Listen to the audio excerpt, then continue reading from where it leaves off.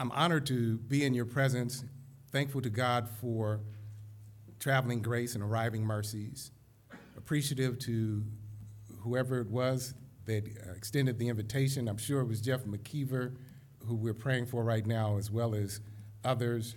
And I thank you in advance for your attention. I want to get a few ground rules out of the way, and then we'll spend some time together in the Word. Number one, I'm from that part of the Christian family where the preaching moment tends to be dialogical. There, somebody has it already. So if you cannot say amen, just look amen. If you got an amen app, use that. However you need to communicate your agreement with the truth of the Word, feel free to do so. Also, I anticipate in the time that we have together, just to, for lack of a better word, converse with you around the Word. That is to say, the task that I was assigned was to preach, and I anticipate doing that. But at the same time, I want you to dialogue with me, not just in your amens, but in your thought process, and even writing down questions that you might have afterwards. Because I'm not here to do a brain dump. We're here to fellowship in the gospel. And so it's been my experience in settings like this, and I hope that we can sort of accelerate the process, that very often the times in the breaks, the times over meals, the times as we just walk to and fro and commune with one another tend to be as impactful as the actual planned sessions. And I pray that that occurs here. Finally, last thing I'll say is that though I've never seen you before, because of our kinship in Christ, I'm going to be with you forever. So treat me like you're a cousin. That is to say, don't try to freeze me out. Don't be looking at me funny. Go ahead and, again, either say amen, look amen, app amen, do something to let me know that you're along with me. Now, humility, the low road to glory, is the theme of the conference. And I want to make some preliminary comments up front before I take my text, so that you can understand my biases and then sort of where I'm going to be going. For the last 3 years, the world has been engrossed, enthralled, arrested by a deadly mutating virus. Masks and mandates, vaccines and boosters have slowed down and seemingly arrested the virus. But while we were fighting on that front, another more clearly visible yet subtly dangerous pandemic was creeping across the globe even before COVID-19. The virus of hubris is manifested in authoritarianism, from Russia to Belarus, Venezuela to China, North Korea to Myanmar, where leadership in the political sphere in certain pockets has become incapable of shame, unabashed in its ability to lie. And there are even pockets of that showing itself in these yet-to-be United States, but I'm not really concerned, nor am I here to talk to you about global politics. I'm more concerned about the fact that it seems like the virus of hubris is trying to infect the body of Christ. The symptoms are clear: tribalism, an unwillingness to be entreated, the insecurity that hides behind social media barricades and throws theological grenades instead of engaging in adult conversation. When empathy is viewed as a sin and coming together to reason is viewed as compromise, then hubris is somehow or another infecting the body. So with our time tonight and tomorrow, we want to focus on how to walk in the way of Christ, who, though he was in the form of God, did not count equality with God a thing to be grasped, but emptied himself by taking the form of a servant. Being born in likeness of men and being found in human form, he humbled himself by becoming obedient to the point of death, even death on a cross. Therefore, God has exalted him and bestowed on him the name that is above every name, so that at the name of Jesus, every knee should bow in heaven and on earth and under the earth, and every tongue confess that Jesus Christ is Lord, to the glory of God the Father. That's the path we want to take. The path is clear. Humility is the low road to glory. So in my time with you, I'm going to examine 3 passages of Scripture, 1 Old Testament narrative, 1 Psalm, and 1 from the epistles. I will not be teaching anything new. I will, however, take some obtuse angles to get at the importance of humility, because I believe what's at stake is the glory of God and the plausibility of the gospel. So tonight, I invite you to open up your Bibles with me to Genesis chapter 50. Genesis chapter 50. I'm only going to read verses 14 through 21 and invite you to keep your Bible open there with me.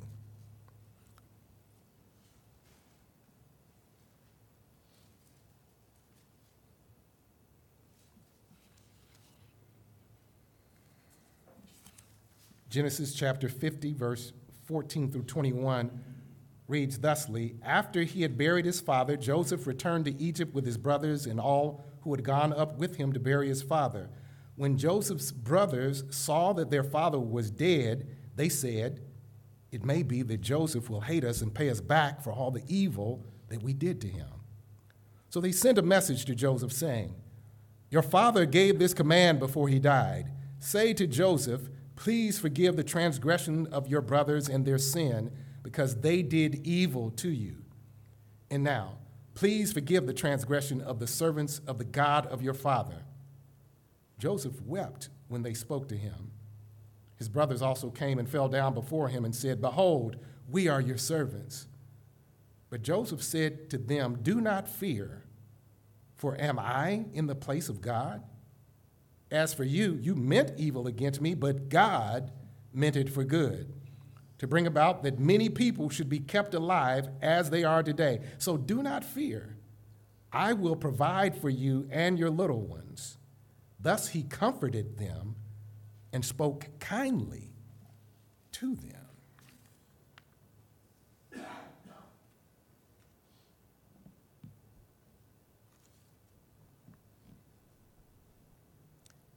Here we are at the end of the first book of the Bible, a book that opens up in a garden and ends with a coffin. And here we are in this particular chapter, this particular unit of thought between the death of Jacob and the death of Joseph, where we have this brief exchange between Joseph and his brothers, the culmination of a long and torturous relationship and process of humiliation.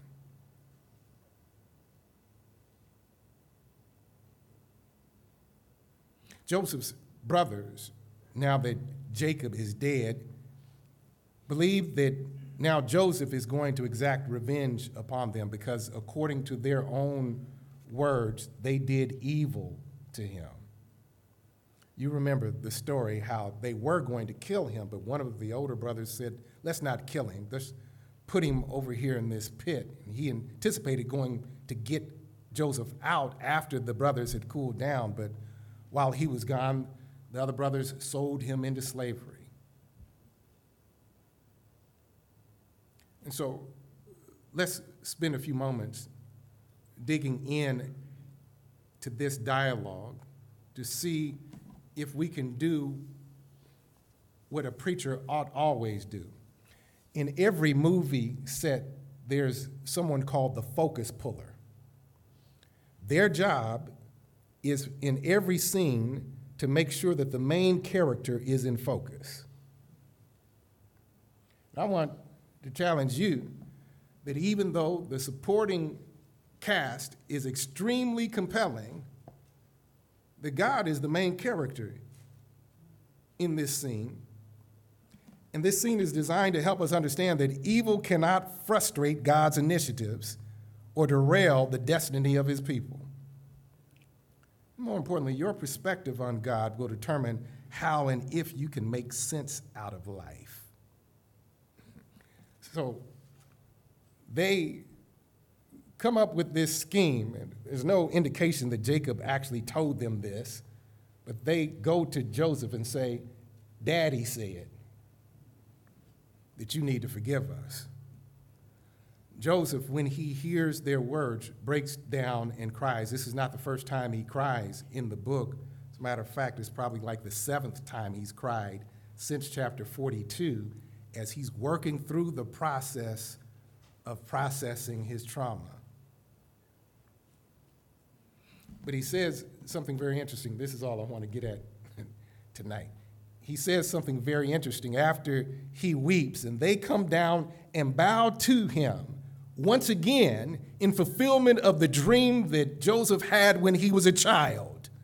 But this time when he bows, there's something different about Joseph's perspective. Not his perspective on them, his perspective about God. And that makes all the difference. That makes all the difference. Let's look at it.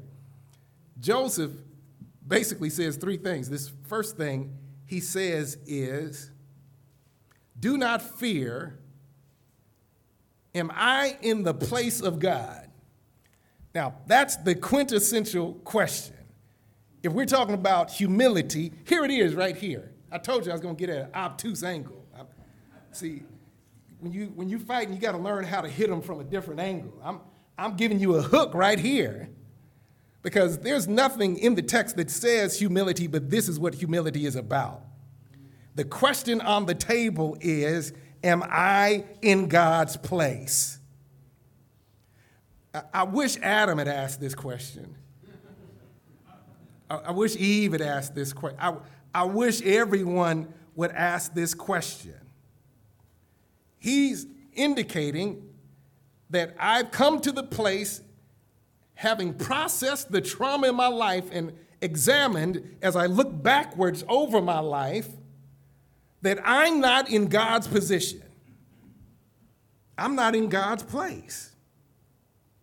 This is very interesting, because this is not the first time we hear that exact phrase, am I in God's place? You remember back in chapter 30 when Rachel, who was barren, asked Jacob, give me a kid or I'm going to die.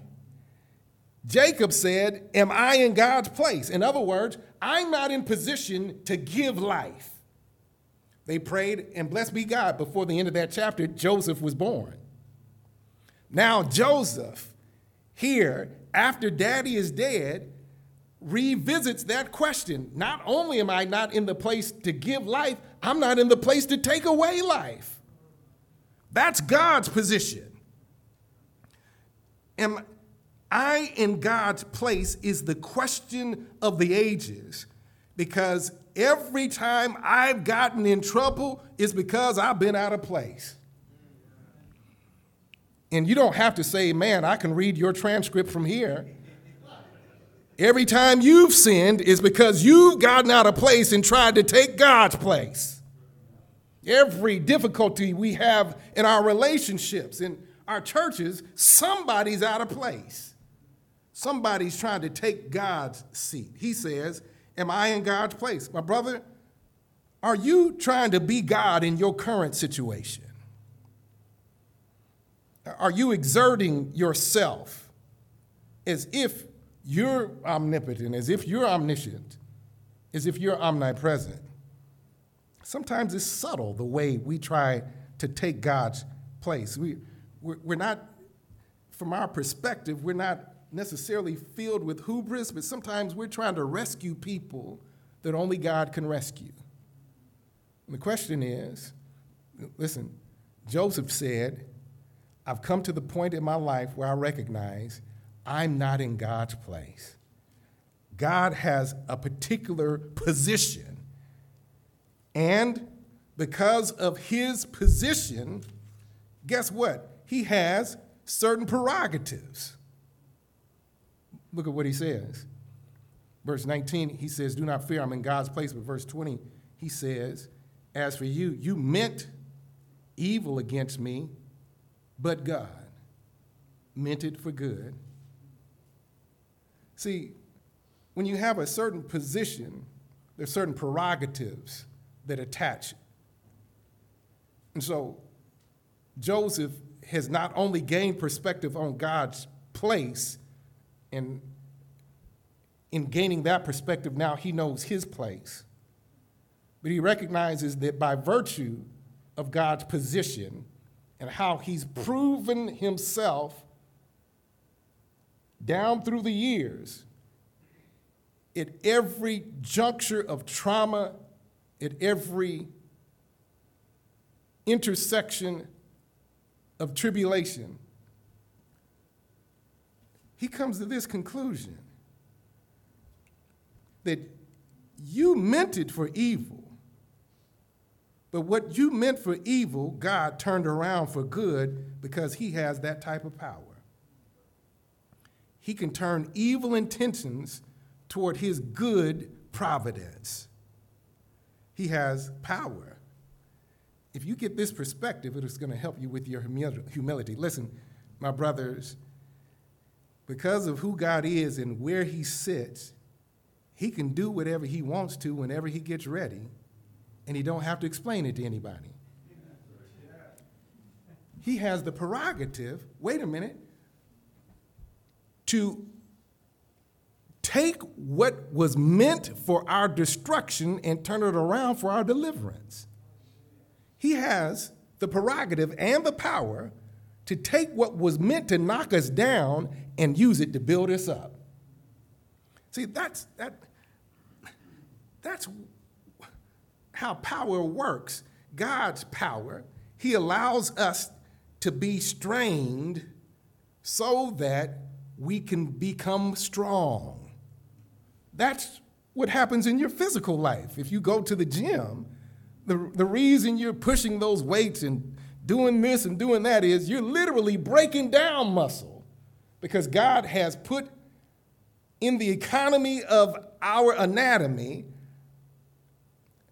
a process by which, when muscles break down, as they repair, they get stronger than they were before they broke down. I'm pointing this out just as an aside, because right now, somebody in this room is in a straining situation. And you're wondering how much more you can take. Listen, you better stay up under the weight, because God is trying to build something in you for this next season. And if you don't get your reps in, you ain't going to be ready. Joseph said, you meant it for evil, but God meant it for good. In God's calculus, whatever evil intended, God's prerogative is to superintend. He can, listen carefully, he can make something beautiful out of something ugly, and he can bring good out of evil, because he's better than your pharmacist. I have a little goddaughter who's a pharmacist, and she takes chemicals that individually would cause harm, but she knows how to put them together at exactly the right proportion, that what individually would kill somebody actually turns around and heals somebody. But God is better than your pharmacist. Even though the thing that happened might have been evil, he knows how to work it together for your good and for his glory. He's better than my Aunt Belle. My Aunt Belle Eulabelle Copeland, when I was a child, she used to make me tea cakes. I know none of you are from the country, so let me explain what that is. A tea cake is not a cookie. It's a delicacy from the South that people would eat with tea. And I would say, "Hey, Belle, make me a tea cake." She would go in the cupboard and she'd pull out baking soda, she'd pull out molasses, she'd pull out this and pull out that. Every individual thing would taste nasty to me, but she would mix them together. But wait a minute, here's what I'm trying to get at. As she mixed them together in the appropriate proportion and then poured them into a vessel so she could put it in heat, sometimes she would let me lick the bowl. And here's what I like about it. What I was tasting on the bowl was a foretaste of what was happening in the heat. If you can get the right perspective on what God is doing in your life, you can have a foretaste of glory divine while God is still baking on the main event. Joseph said, "I'm not in the place of God. He has the prerogative of position. You meant it for evil, but God meant it for good because he has the prerogative of power. He has the privilege of doing what no one else can do, and that is taking evil things and finding a way to weave them together in a beautiful tapestry of destiny to such an extent that when it's done, it's a beautiful thing." But not only that, look at what else he says. He says, "You meant it for evil, but God meant it for good." For what purpose? The purpose was to preserve people. Now this is interesting, to bring it about that many people should be kept alive as they are today.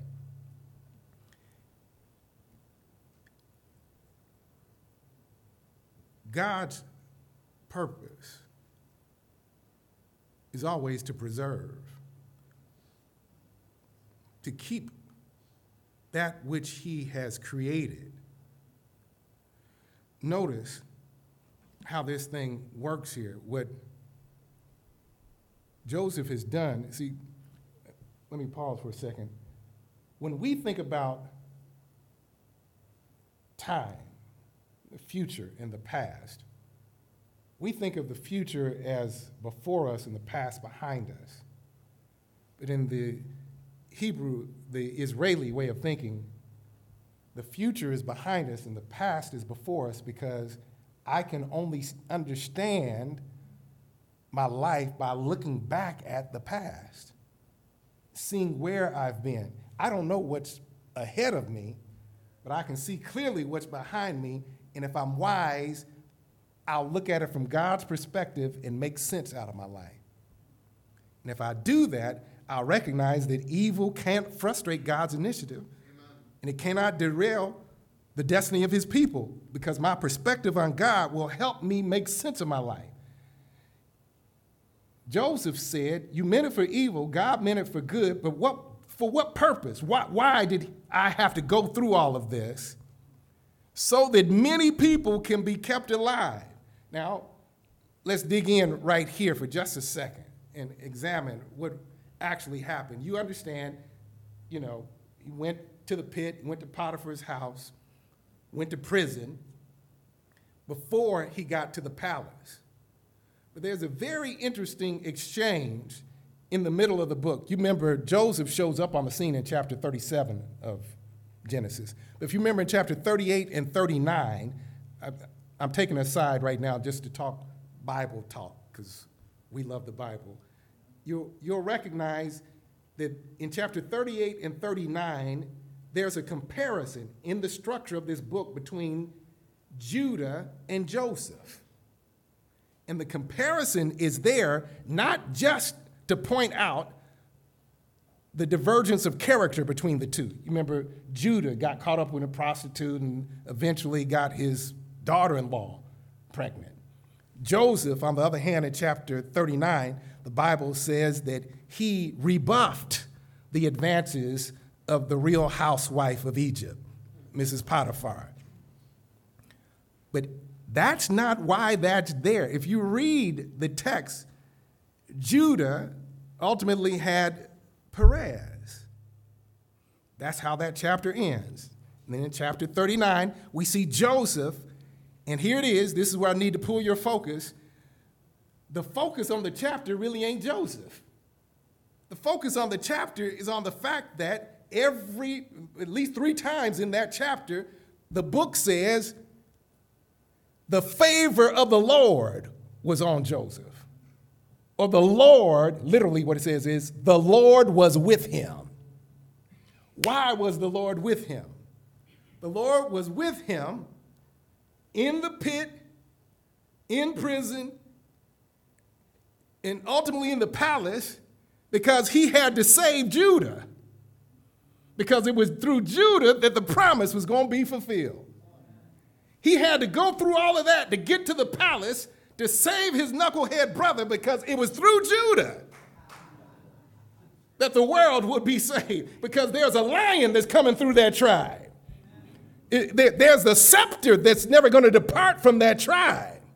There's somebody who's coming out of the lineage of Judah and Perez, and then all the way down through Ruth and Boaz, all the way down till we get to a little bitty baby in Bethlehem. He had to go through so he could come through with God's promises. God promised it was through Judah. But wait a minute. It gets better than this. God, he preserved many people. Now, look at how good God is, if you can get this in your purview.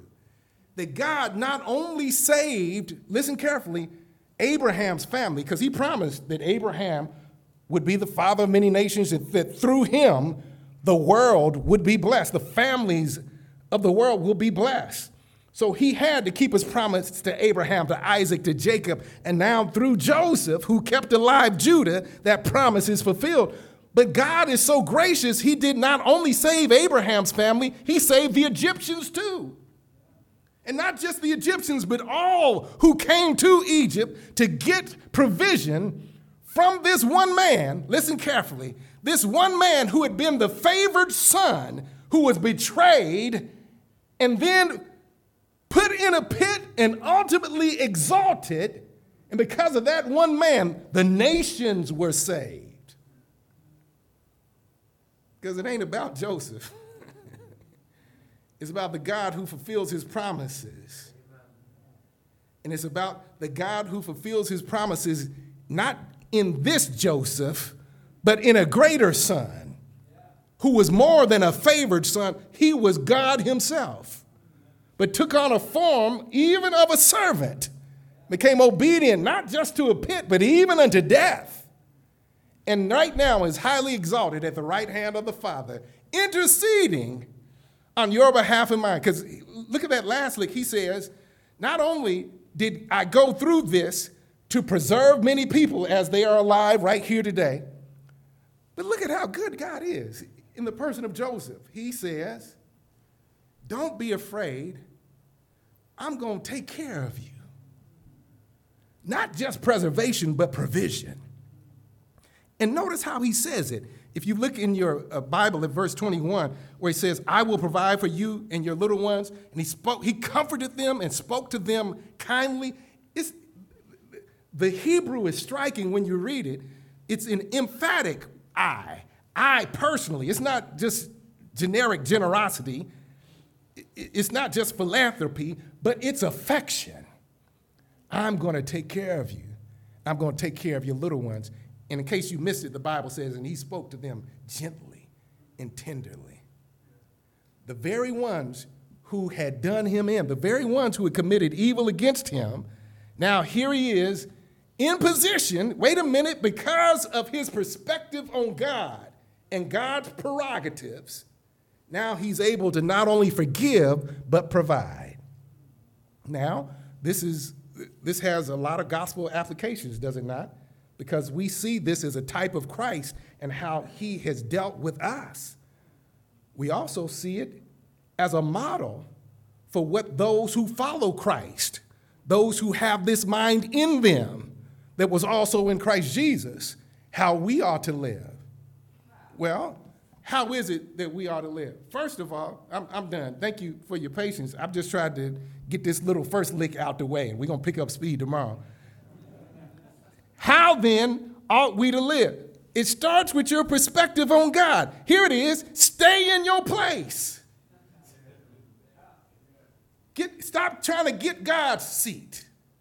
You ever been driving with somebody and they're in the passenger seat or they're in the back seat and they don't like how you driving and they start pressing down on the mat like they got the brake over on their side? You stay in your seat.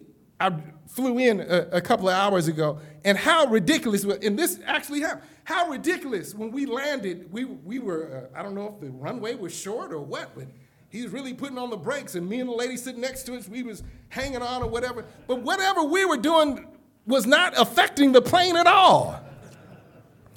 If we were behind time, if I started flapping my hands, that wasn't going to make us make up any time.